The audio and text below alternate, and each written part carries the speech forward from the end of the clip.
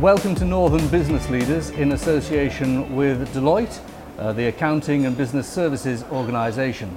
Today we're talking with Rob Theakston, who's the MD of Massam-based Black Sheep Brewery in North Yorkshire. Rob, welcome to the podcast. Now, we're in the visitor centre, which is a thriving heart of this small market town of Massam. Clearly, you've decided to open it up to the world, to not just brew and distribute from here. What was the reason for that? Massam itself, we're heart of the Yorkshire Dales, bottom end of the Yorkshire Dales, as we always say. We get a lot of tourists through here. We're upwards of sort of 40,000 a year that we know of. It's a great place to come and spend time. There are a lot of good businesses around here, so having a visitor centre that we can get people in, expose them to our brand and what it is to be Black Sheep is absolutely vital. Black Sheep started back in '92. My father, after a fairly acrimonious departure from the previous business, which was Theakston's Brewery, decided that brewing was in the blood. That's what kind of got him going, and wanted to start another brewery. So we've always been, as a family, always been rooted in Massam. This is our home for about 14 generations, so we don't like to travel too far. And he thought, do you know what, if we could set up a brewery here, this would be amazing. This building was available, managed to buy it, and went about setting up Black Sheep in the heart of Massam, which again is very dear to our hearts as a community and somewhere we're very fond of. So the business was sort of set up '92. Really pulling together kit, equipment, plant from finished defunct breweries around the country, pulled it together and created Black Sheep. Now, you've gone from the new kid on the block, bit of an upstart, having a bit of family rivalry, a quirky start to business, to being now a respected and established part of the brewing infrastructure of this north of England. What is the difference between doing business as an upstart disruptor and doing business now as a respected part of the establishment? Or do you reject the premise of that question?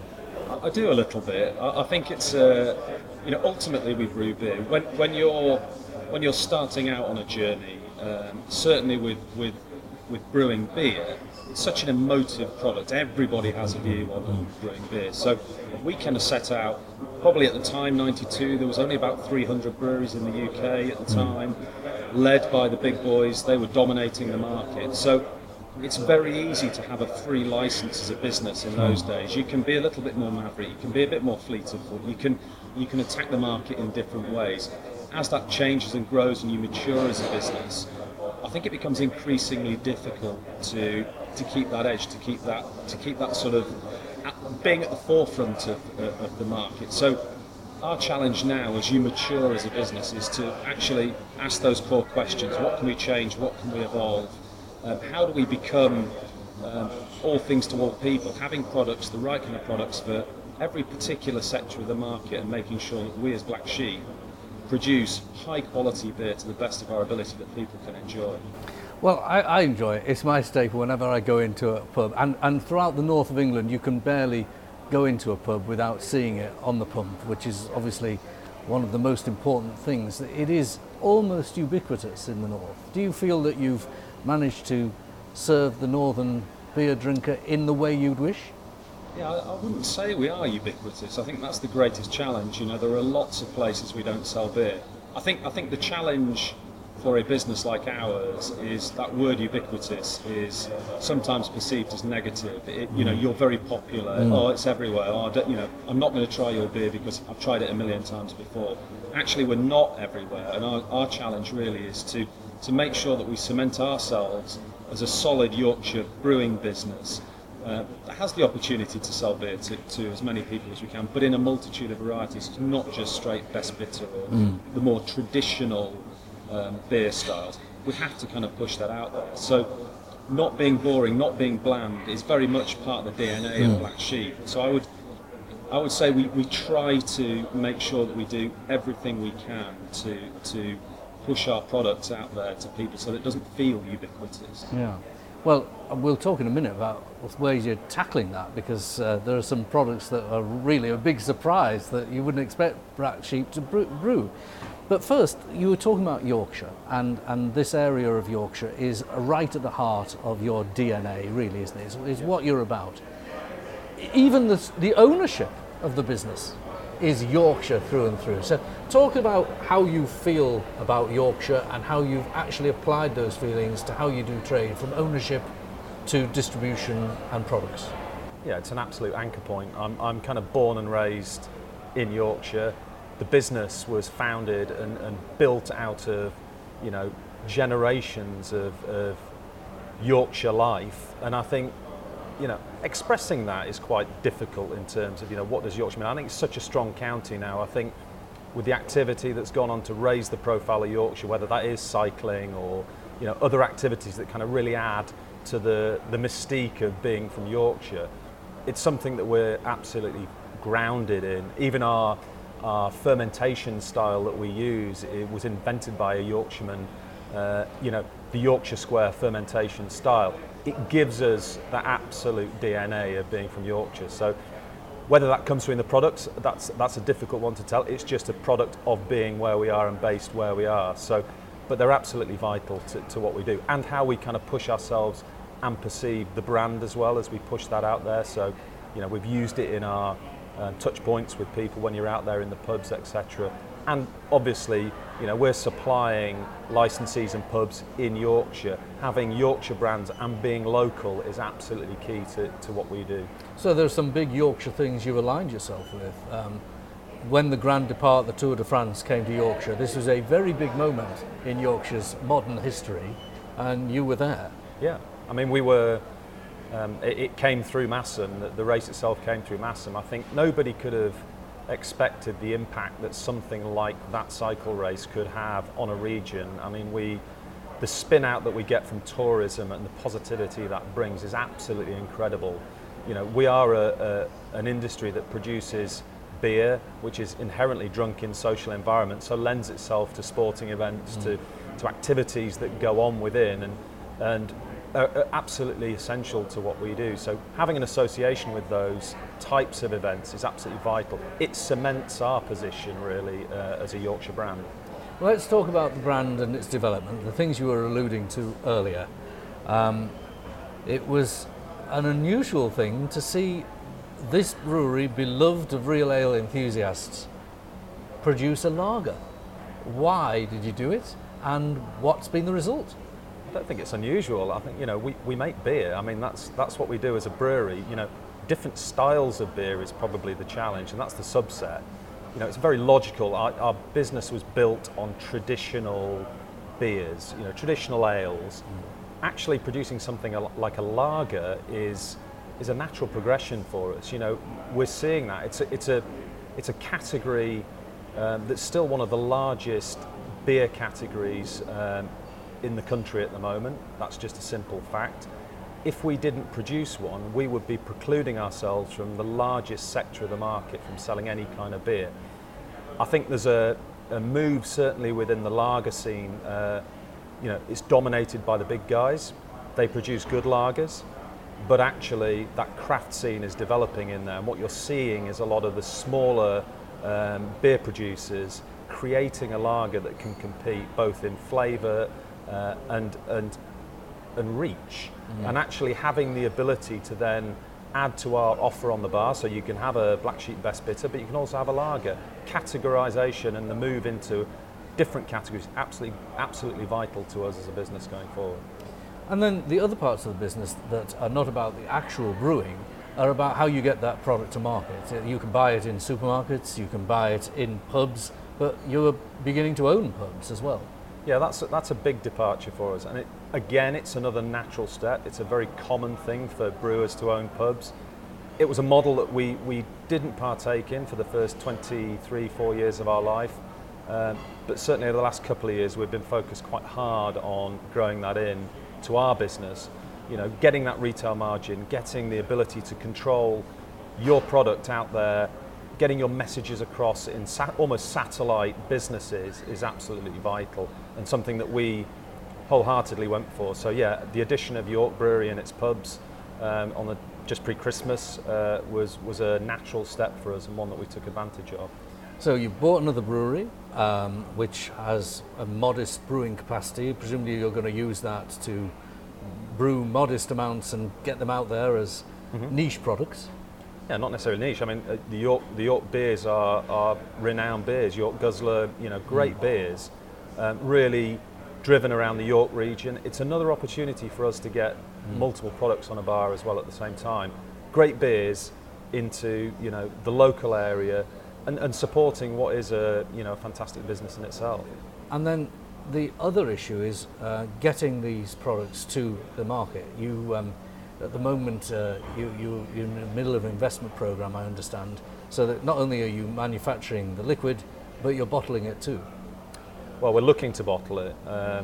Our greatest challenge at the moment is that we can only really produce and put beer into casks, the traditional 9-gallon cask.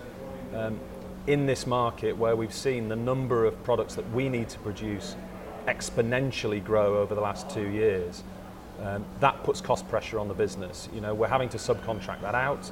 That has a cost implication to our business. We're always looking at efficiency. We've got to run leaner, we've got to run smarter.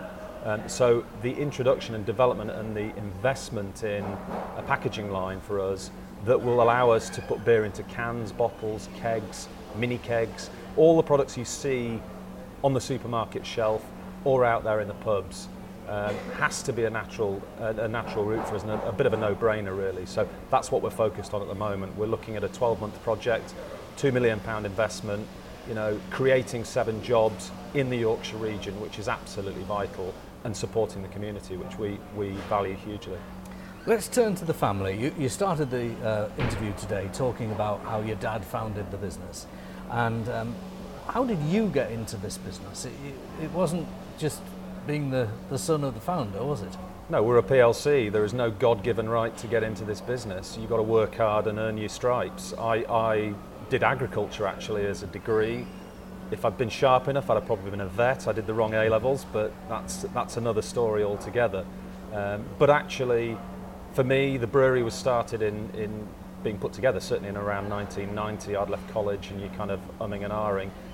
We were pretty cheap labour, myself and my brothers, in the business, so we got drafted in. And brewing's funny, it kind of gets under your skin, it gets in your blood. It is in our blood, but it certainly magnifies itself in there when you're involved in it. And I think over time I kind of realised that, do you know what, I actually quite enjoy this. So, classically in the brewing industry, we're a very social bunch. We talk to other breweries. We're not an Apple and a Microsoft. We will share information. We will talk to each other. And actually, what that means is you can have a conversation with another brewer and say, look, there's a guy here who wants to come and work for you. Is that possible? They would say yes. So I went off and did what would probably be described as a brewing apprenticeship in itself. Went off and worked for Shepherd Neame, beer cellar in London, selling beer, brewing beer. I worked at Carlsberg Tetley for 2 years on shift brewing. Learn how the big guys do it, the smaller guys do it, really get your grounding, whilst coming back into this business in between those times, out on the drays, putting beer in casks, getting my HGV licenses, the broad kind of grounding, so that when you come back into the business, people can't turn around to you and say, well, you've just dropped in here and you know nothing. You've put a shift in, you've earned your stripes in that sense. And that's what I did. And it was a vitally important, I wouldn't change it for the world, a vitally important part of what I did. So you could actually, if you needed to, turn your hand to looking after the actual brewing vessels, or you could drive the barrels to the pub. I could give that a go, yeah. I think that's important. Now, you were joint MD with your dad for a period. Come on, honestly, what was that like? My dad is an incredibly, I'm trying to pick the right words, balanced, calm person. I could probably tell you tales, it was terrible, we did this, we battled constantly. We didn't really. My dad recognised the need that this was a transition, understood that, transferring that role and that job to me was a process that we had to go through that needed to be positively supported, and he was fantastic at that actually. And even now, as he's sort of stepped back from that joint MD role and he's now sort of pretty much fully retired, and he's still supportive, he's still there, but very much hands off, lets us get on with it, and recognises that. So I can't tell you any dirty secrets or stories, but for me it was a good process. It was well thought out. We planned it well, so we talked about it, laid a structured plan for it, and I think that was key fundamentally. And he went from running it to being chairman, but then as he retired, you brought in somebody as the chairman, Andy Slee, yep, from outside the family. First, how did you find him? And second, how easygoing was that? Yeah, again, we are a PLC. We have to be bound by corporate governance rules. Moving from a managing director to being chairman isn't necessarily what you should do, but actually in the interest of Black Sheep, we are a little bit of a hybrid in that sense. The family DNA runs strong, and it's what we're built on. So we felt that was okay for that time period. But when certainly my father decided that it was time to kind of step back, Andy, who's ex-Punch, run a number of retail outlets out there. That retail experience was something that we felt we needed. But he's such a calm, level-headed guy. Actually, he spends a lot of time dealing with politicians in Westminster, so you've kind of got to be a cross between the UN and a chairman, UN ambassador in that. So his move to becoming chairman was a very natural one. For me, actually, having a non-family member as your chairman is probably better. It's an easier relationship to have. You can have a much more direct relationship. You avoid that sort of confrontation with kind of bells and whistles on it if it's a family member, and it just allows you to be more direct. And actually, for me, it's a bit of a breath of fresh air, to be honest. Now, you've talked about being a PLC. You also have a decent-sized staff here. Obviously, that means as MD, you've got lots of different competitions on your time and on who is your priority. Is it the shareholders? Is it the staff? Or is it the customer? The person who goes in the pub and has to pay for the pint? Who is your customer, Rob? I think it's all of the above, actually, in varying degrees of influence at any particular one moment. Shareholders, absolutely. We're protecting their investment. We want to drive this investment forward that they've spent their hard-earned putting into and making work. So 100% want the business to succeed in that. That only succeeds if you've got customers.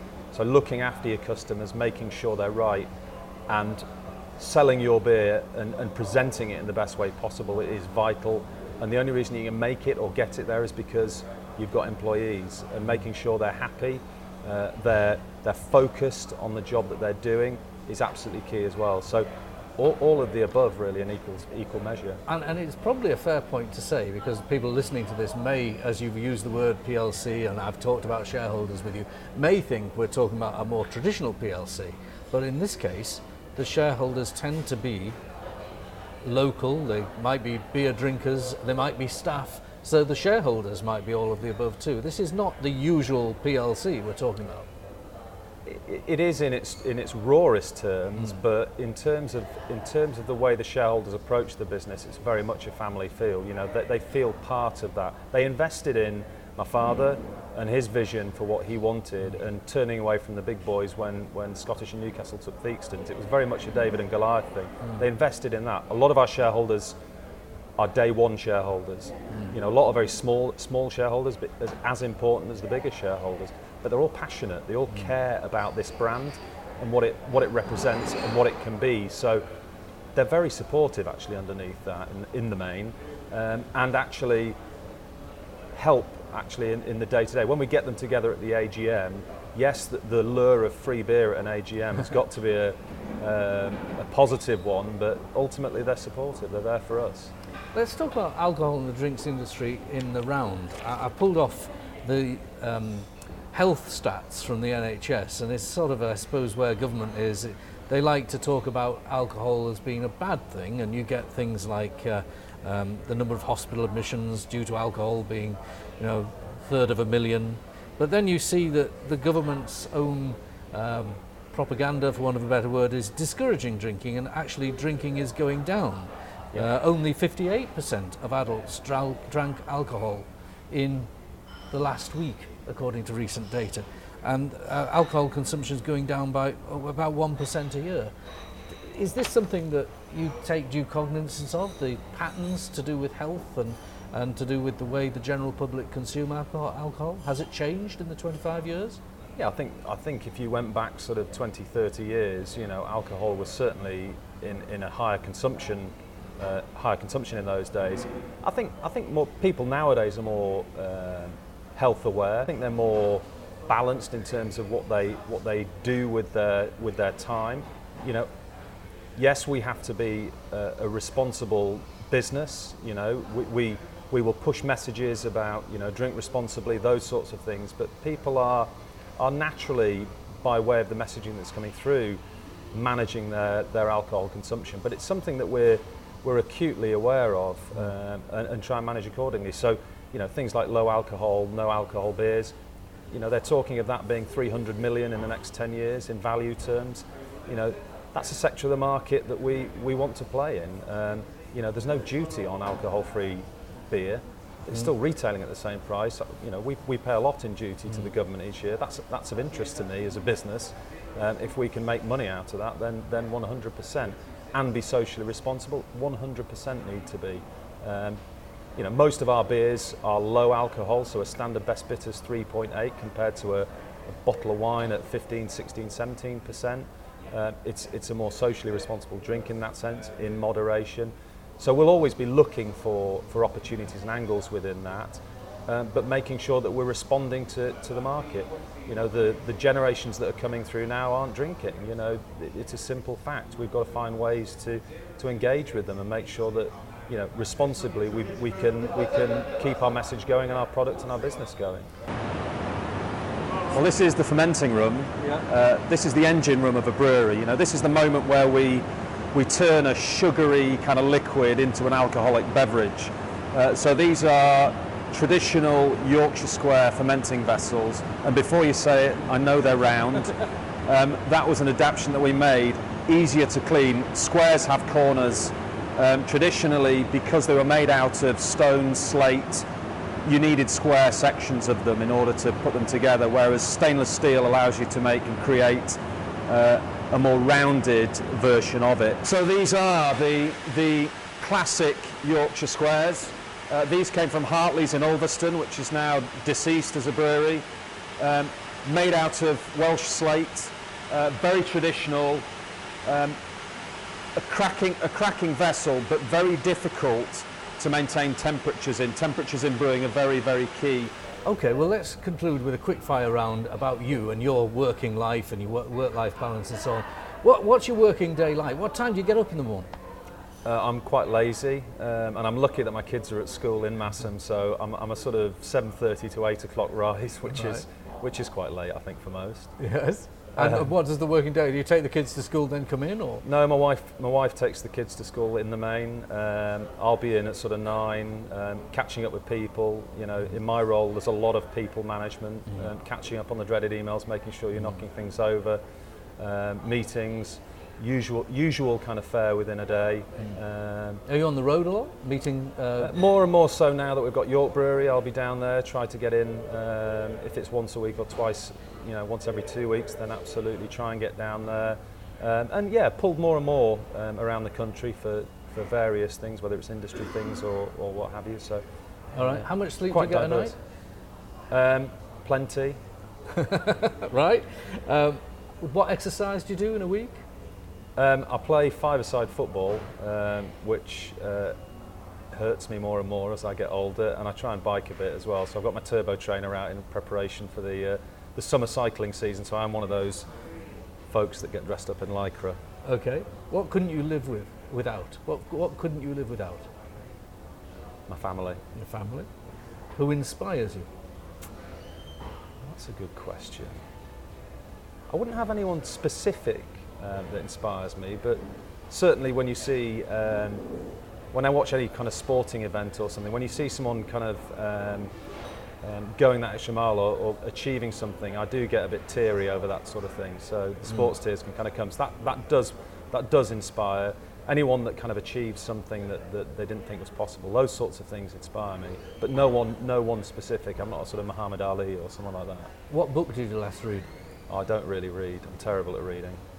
I should do more and more, but it was probably a Clive Cussler about Right. 2 years ago. And what is your favourite drink that isn't Black Sheep product? That's not a Black Sheep product.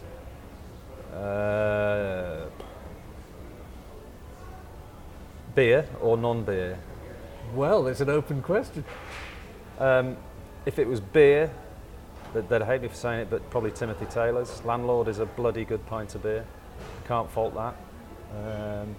But I don't mind a drop of wine occasionally. So yeah, it'd probably be a glass of wine. I'd go for Yorkshire tea. You could do. But a pint of Black Sheep But you see, would beat it. my other problem is I've given up caffeine, so Ah. I'd have to go for a decaf, and it's not quite the same. Not quite the same. It's not quite the same. And the logical final question, what is your favourite Black Sheep product? I'd have to instantly go for Black Sheep Ale, just as an all-rounder. I think it's a strong ale. In terms of it was a traditionally you'd have a best bitter, but there was almost like a strong best bitter. I just think it's a great all-rounder. It's available in the supermarket. It's just a fantastic beer, and it's one of our original. It was one of the first ones we did. Rob Theakston, thank you very much for being a Northern business leader. Thank you. Absolute pleasure.